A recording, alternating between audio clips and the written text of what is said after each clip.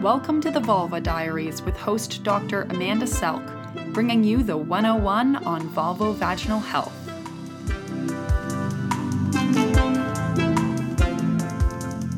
So today we're going to talk to Dr. Sofia Torres, who is a gynecologist in Argentina. She's part of Dr. Marchitelli's group in Buenos Aires, but is currently working in Cordoba. She's going to talk to us about cosmetic gynecology. Hi, Dr. Torres. Hi, Amanda. How are you? I'm good. So why don't you tell us a little bit about what cosmetic gynecologic procedures are? So when we talk about cosmetic gynecologic procedures, we refer to surgical but also non-surgical techniques that are not medically indicated but are performed with the intention to change the appearance and the structure of healthy genitalia of women. This definition includes labiaplasty, that is the most popular procedure, but also other procedures that are sometimes controversial, such as clitoral hood reduction, hymenoplasty, vaginoplasty, laser procedures, vulvar lipoplasty, and G-spot augmentation. Motivation for this kind of surgery are generally physical, but also psychological and sexual. Why do you think they've become popular? Because women have become more aware of the appearance of their genitalia.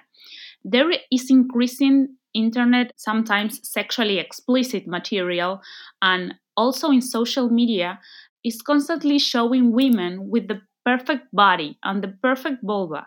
The so-called Barbie doll vulva, that is the hairless vulva with the labia majora covering the labia minora, is often shown as a standard of normality. These images that we see on websites aren't representative of the diversity of the female genitalia, and when women compare the vulvas with the ones they see on pornography pages or why not on Facebook or Instagram, doubts emerge on whether they are normal or not. Quality of the information provided online is confusing and sometimes incorrect, and uses advertising terminology. That is why women are misguided into thinking that they should look exactly to what they see, and to be pretty is the way that they can be pretty or aesthetic. And I think it's hard on the internet for people to learn that there's big varieties of normal, right? So, Yeah. as you say, people are just seeing these media pictures and internet pictures that are all very similar. Yes, and sometimes these images are digitally modified and they are not even real. Right. And it's very hard for women to actually learn what's normal. Yes, that's why it is very important for us, healthcare providers, to educate women. There are a lot of things we can do, and we have to work hard on that. Not only explaining with understandable language, but also showing pictures or drawings so the patient can understand what we are talking about. Yeah, I'll just bring up that there's a website from Australia called labialibrary.org that has lots of variety of normal vulvas that's built for patient education. So that's something that women all over the world can access. That's good information. labialibrary.org. So who's offering these type of procedures to women, and do they have any special training? Anyone that has a medical degree can perform that, but they should be performed by a surgeon specialized in genital surgery. Ideally, someone that is a specialist in vulvovaginal diseases, in order to rule out any condition that could alter the anatomy of the vulva. For instance, modifications produced by lichen sclerosis. Women that seek for this kind of cosmetic surgeries or cosmetic procedures should be first evaluated in order to rule out not only gynecological diseases but only mental health diseases. And last but not least, sexual dysfunction. So we have to make like a multidisciplinary approach. So, a lot of the time, you'll have the argument from the people who perform cosmetic surgeries that women choose to have things like breast augmentation and nose jobs or rhinoplasty or abdominoplasty, which are sometimes called tummy tucks, just because they want them. Do you think it's the same when women just want to have cosmetic gynecologic procedures? No, I wouldn't say it's the same, although it's also a cosmetic surgery, because I think that when surgeons perform genital surgery with the intention to modify the appearance, sometimes possible complications regarding deterioration of sexual function doesn't occur with the other types of surgery. So we have to take that into consideration. That's the reason why women should take this step only after multidisciplinary assessment and after reassuring that they are normal or not. Another important issue is that surgeons should be well trained and familiarized with this procedure, as they are not performed as frequently as the other types of surgery. And also, as it is an intimate surgery, the role of self esteem is extremely important here. Genitals are not exposed as other body parts, and the fact of wanting to undergo this surgery could be related with a distortion of the personal image, and also it is important to rule out, in this case, body dysmorphic syndrome. What do you think are important messages for women and physicians to know about this topic? For the patients, girls and women of all ages and also men must be educated that the normal vulva doesn't exist and that there's a huge diversity not only in size but in color and in appearance, and that having the barbable vulva doesn't represent an advantage compared to other types of vulva. And to physicians and other healthcare providers, I would recommend to work hard on educations regarding normal anatomy and normal physiology, and also extremely important to be careful to what we say to patients. It is recommendable to use these online resources that you talked about. Also crucial upon examination of the genital region, use non-judgmental language, reassure the patient of their normality, and in other words, to provide that there is no medical basis for their concern. And finally, it is important to address all the symptoms and concerns of the patient. Sometimes patients come to the clinic with some specific concern, and while making the interview, patient starts talking about other things. For instance, they have pain and they relate that to labia minora hypertrophy. So it is very important, the interview and addressing all the symptoms. And would you say it's quite rare that there's actually an anatomic issue causing problems for patients?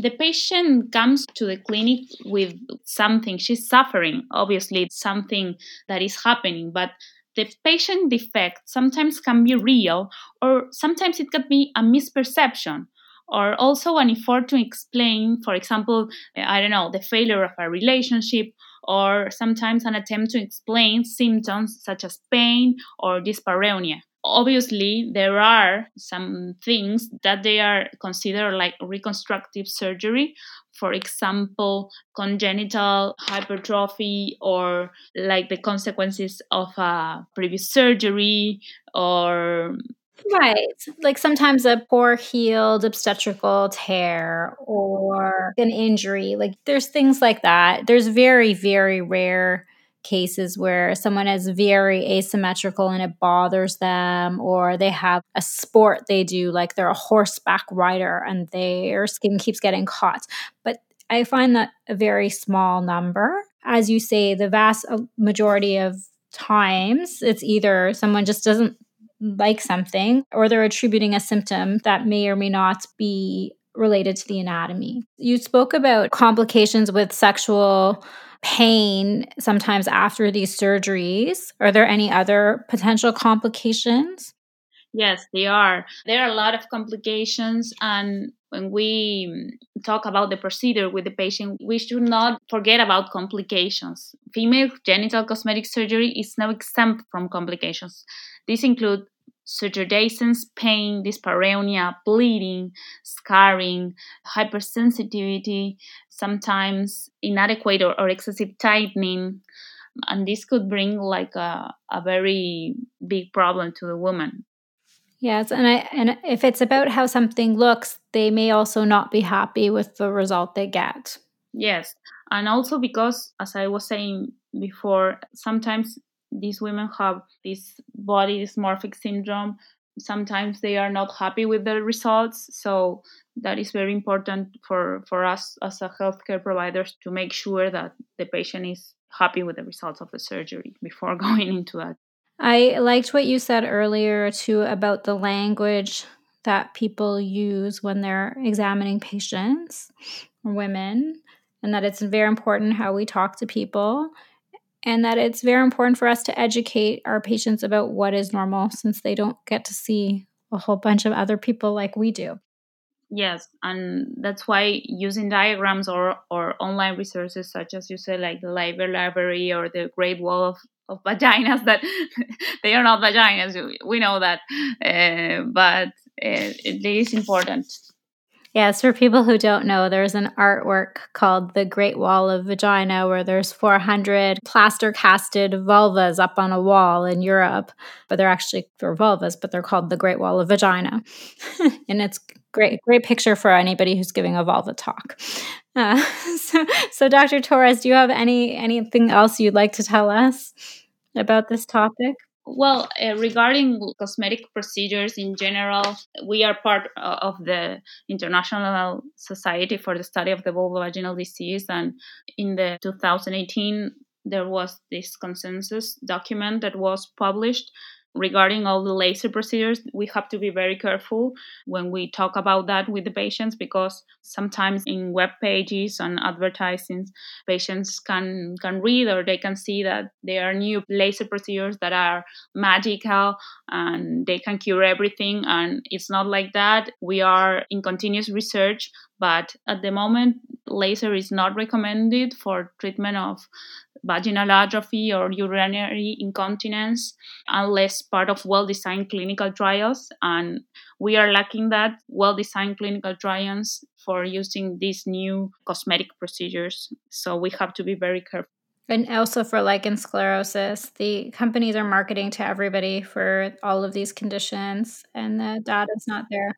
Also for vulvodynia, we have to be very careful because sometimes when using laser, complications may occur that will make it worse, Right. We use lasers for one of the indications is for H-ciliar precancerous vulvar lesion. Sometimes we use laser. And one of the things we talk about when we laser people is that there's a risk that they're going to have pain, right? Because you're burning their skin. So that's part of the consent for when we even use it for indicated treatments. So you have to be careful when you already have that symptom that you might make it worse. Yes, and we hope that in the future we can have more procedures or more things to offer the patients to cure their symptoms or to make them feel better. But I mean, we have to continue on researching and continue on making these clinical studies. Right. So I guess to summarize, gynecologic cosmetic procedures exist. There's a consent process like any cosmetic procedure, but you also need to address sexual function and potential problems with it as a result of the surgeries. Be careful if you're doing them, who's doing them for you and their training and experience and what kind of promises they're making you, right? And that there's lots of variations in normal. Would you say that's about right? I think that that's the most important message to take home, that there's a wide variety and we have to explain the patients. We are not all the same. I've seen your mentor, Dr. Marchitelli, talking, and she always talks about how everybody has different hair color and different eye color and different textures to their hair. Like we all look different, and it's the same with vulvas, which is vulvas. They all look different. Anyways, thank you so much for talking to us today. Oh, thank you, Dr. Selk, very much. Again, that's Dr. Sofia Torres, a gynecologist in Argentina.